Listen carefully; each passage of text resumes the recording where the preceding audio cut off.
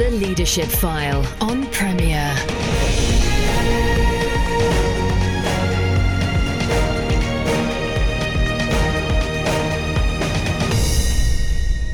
Welcome to The Leadership File, your weekly show inspiring you to lead for Christ wherever you are. I'm Andy Peck, your host, thanking you for joining us. And whether you're listening live or one of the many thousands who listen via the podcast, it's great to have you along. If you're new to the show, I'm reminded that the show is available on demand via premierradio.com or via iTunes or Podbean. Now, few of us would choose adversity, but looking back, many would say that during the tough times, God was doing a work within us that changed us like nothing else. And this is especially true for many who find themselves in Christian leadership in some way. Maybe it was adversity that thrust you into leadership or enabled you to be the leader you are. Well, this week I'm joined by the Dr. Alan Wilson. Alan served as a pastor for 21 years, 17 in Switzerland, and serves a number of colleges as an associate tutor at Belfast Bible College, lecturing also at Irish Bible Institute in Dublin and in the Irish Baptist College. He lectures on leadership, and his doctoral work focused especially on the significance of crucible experiences in shaping Christian leaders. So welcome, Alan, to the Leadership File. Thank you, Andy. It's great to be here. Thank you for inviting me. No, super to have you along. Just a few words perhaps about your own journey into Christian leadership, first of all.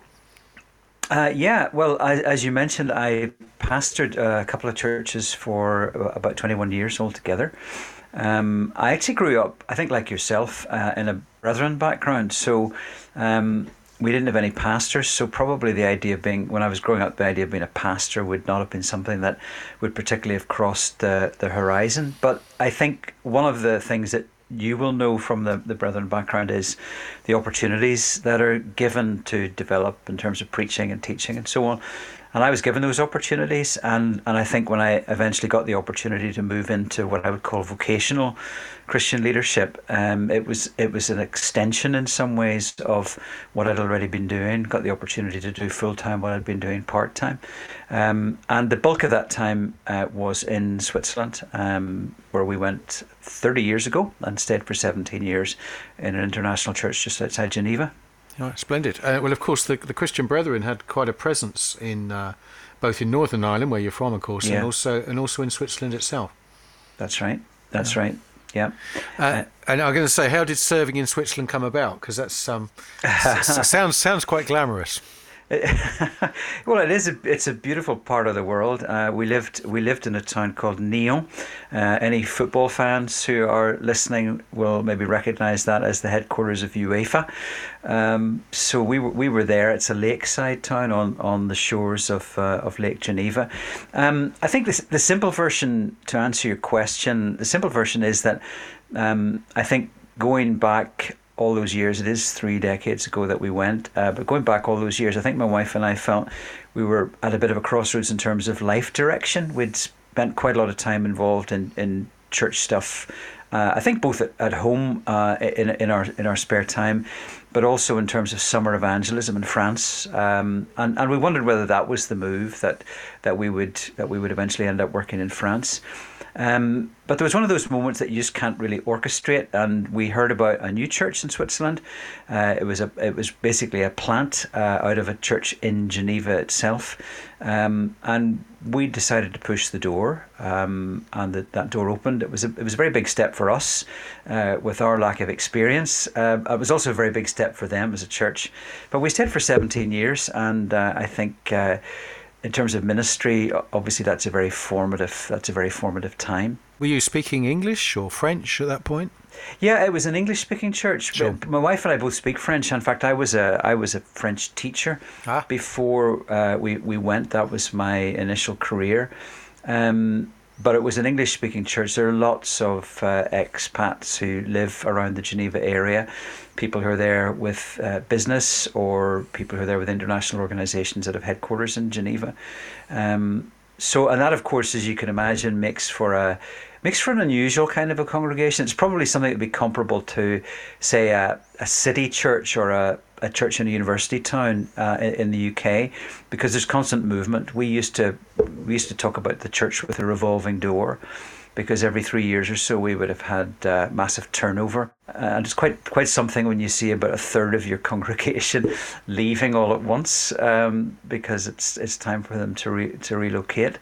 That brings its challenges, but also I think it brings a certain amount of freshness with the church when you're seeing all that. And you realise that I think the international church thing can be very strategic, because you're influencing people who are going to go to other parts of the world and hopefully will have learned some things and grown in some ways that will help them as they move out to other parts of the world. I mentioned in our introduction that you lecture in a number of different colleges. Is it all leadership courses?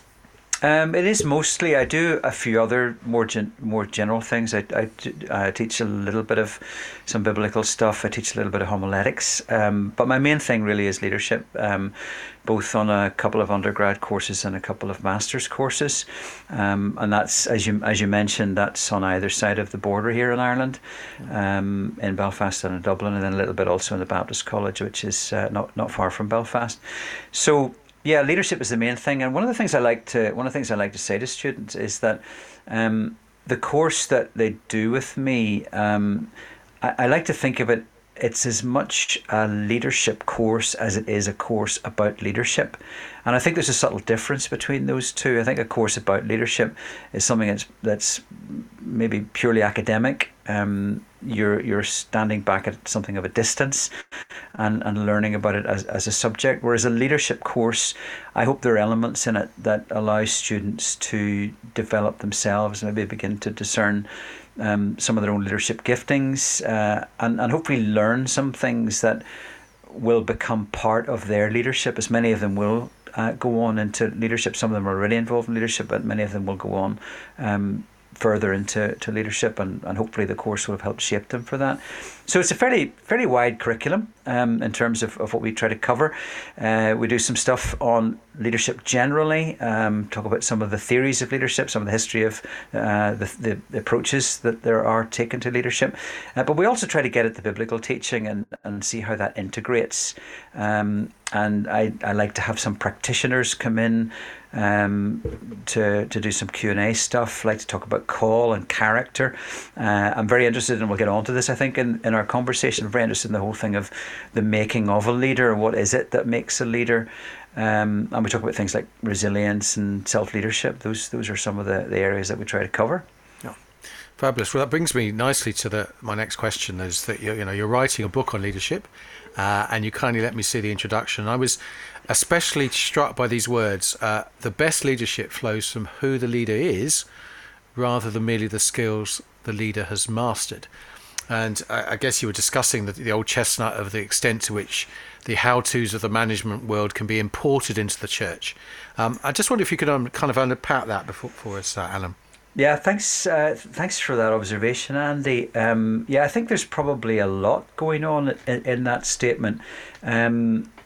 There clearly are skills and abilities that a leader needs, or if I could broaden that slightly and maybe suggest that there are skills and abilities that should at least be shared by a team, because one leader is not necessarily going to have all the skills that are necessary for the process of leadership. And I think it's very clear that leaders need to develop those as well as they possibly can. So if you're leading a team, you need to understand how teams work. You need to learn the skills of what it is to run a team. You need to be learning these kind of lessons and implementing what you learn. And skills and charisma can achieve a certain amount. I mean, we can't deny that. But if I can borrow from what Jesus says in the Gospels, where he says it's from the overflow of the heart that the mouth speaks. To paraphrase that slightly, from the overflow of the heart, the leader leads. And I think that it's a genuine overflow of life which inspires others. And it's the character that gives depth. It's the character that sustains the leadership, that allows what the leader builds to last for the longer term. I think we're talking about fruit rather than simply something that's produced on a product line. If I could also say this, that I think the whole concept of that you touch on in your question about importing the how-tos of the management world.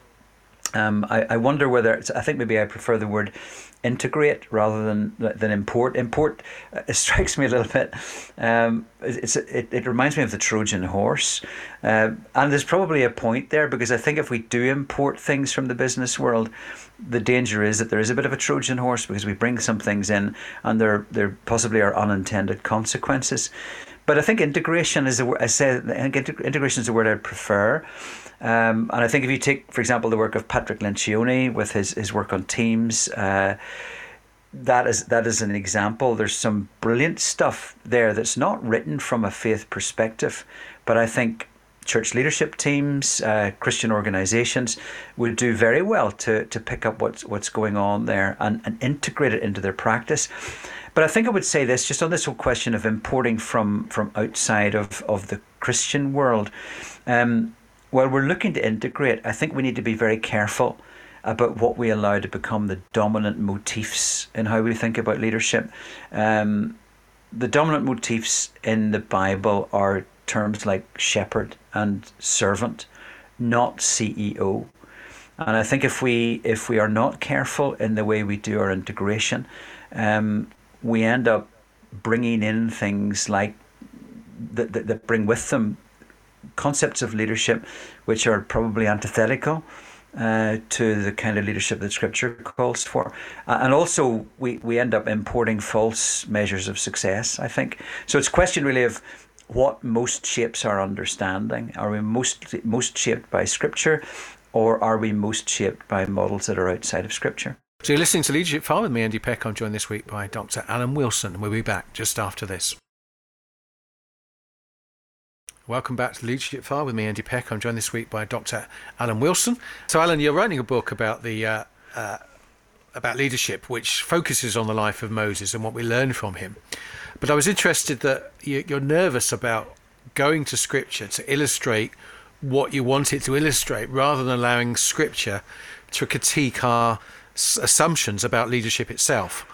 Yeah. Maybe you could just unpack that a little bit, because I think it's an important lesson, because many seem to go to Scripture and just mine it for what they want to see.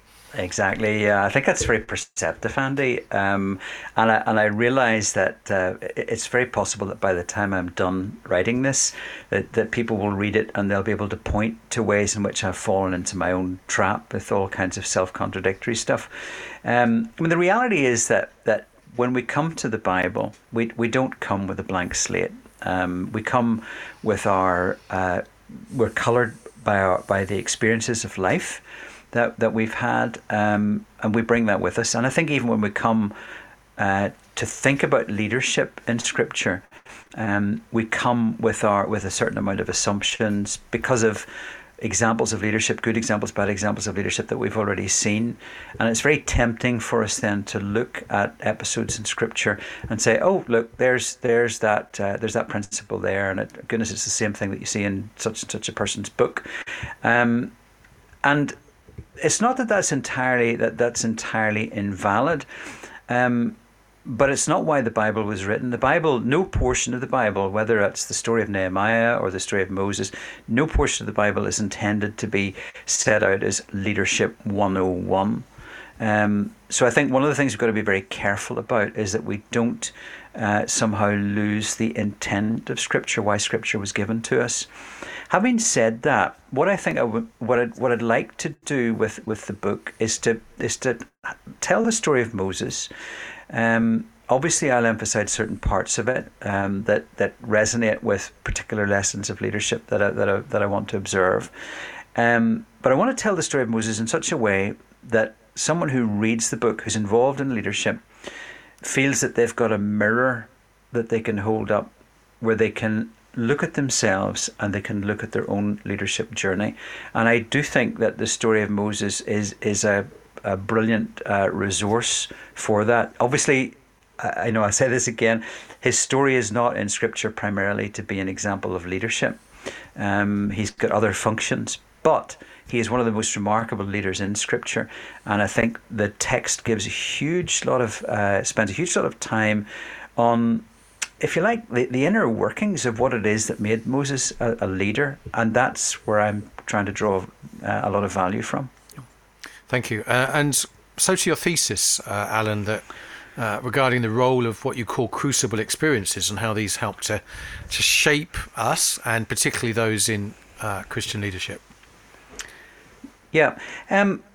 The term crucible, I should explain that. It probably has people squirming in their seats because it automatically evokes pain and intense heat and so on. So I need to say a little bit just about where that term came from.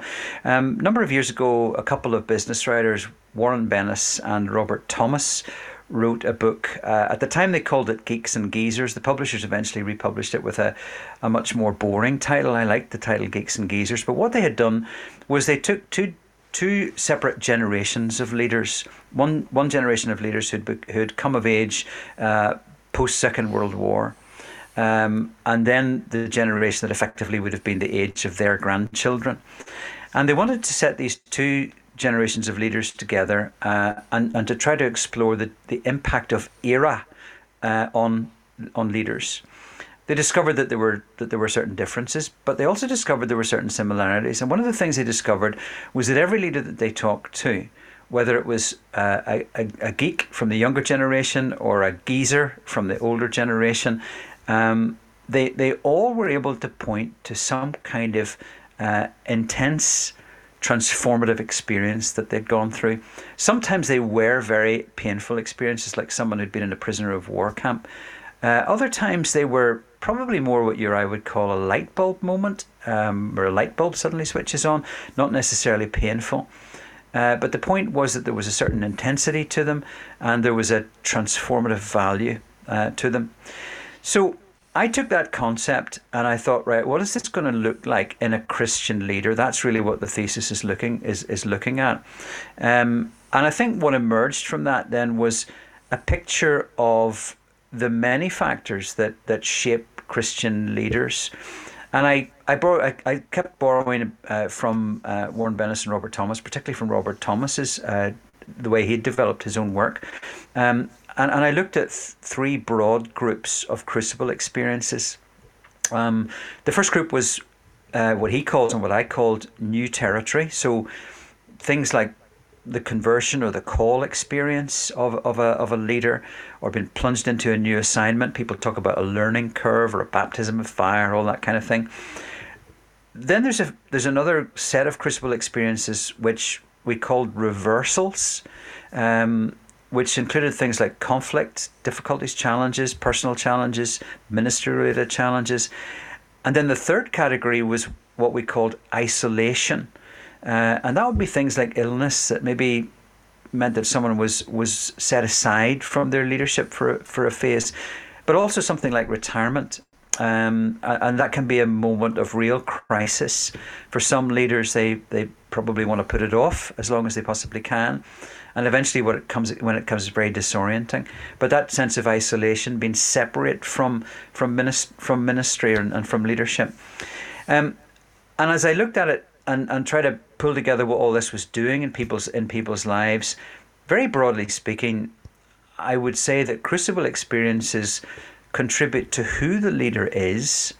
So crucibles can reveal issues of character. Crucibles help to develop resilience. They help to develop a person's relationship with God. But also crucibles contribute to what the leader does, the leader's calling. And sometimes the mark that a leader makes as a leader. You know, there are some people, and you can probably think of them as well as I can, and you think of their leadership, maybe it's in a church, maybe it's an organization, and there's been a particular emphasis, and it's not just something that the leader has subscribed to in a general way, but it's a deep part of who they are, and that has made an imprint on the church or the organization that they have led. And sometimes that's because they've gone through a painful crucible experience that has given what one of my participants referred to as an existential intensity to something that they believed. So that's it in a bit of a nutshell. I think that we don't always develop in terms of short, sharp bursts of intensive experiences. Someone once used the expression, talked about the term of crock pot. Sometimes leadership is grown in a crock pot, a slow cooker, more than a crucible. But I think crucibles, when they do come, they're a bit like an accelerated learning process that teach leaders important lessons about themselves and about God and about their calling. Sure. And I guess if you're speaking to leaders now who are in that period, then people, hang on in there. God is doing something is probably what you want to say. Yeah, that's right. I mean, I think people who are going through that, you want to get to that point. Obviously, there's an awful lot more that in terms of how you'd want to respond to somebody who's going through that. And if anybody's listening to this, I think one of the encouragements I would give would be to find someone, if possible, who can help you to find strength in the Lord, like a David and Jonathan situation. But as you say, Andy, hang on in there, and I think, look for ways in which the experience that you're going through is contributing to who you are, and it's contributing to your calling. And are there particular writers or thinkers that have helped you in your understanding, especially, Alan? I think in terms of the whole general idea of the making of a leader, there was a book of that title, which I think must be around 30 years old, by Robert Clinton. It's called The Making of a Leader. I think it's relevant, and probably somewhere was in my subconscious somewhere when I began thinking about the project a few years ago. It's very systematized, maybe overly systematized in terms of the way he approaches a leader's life and the experiences a leader goes through, but very useful.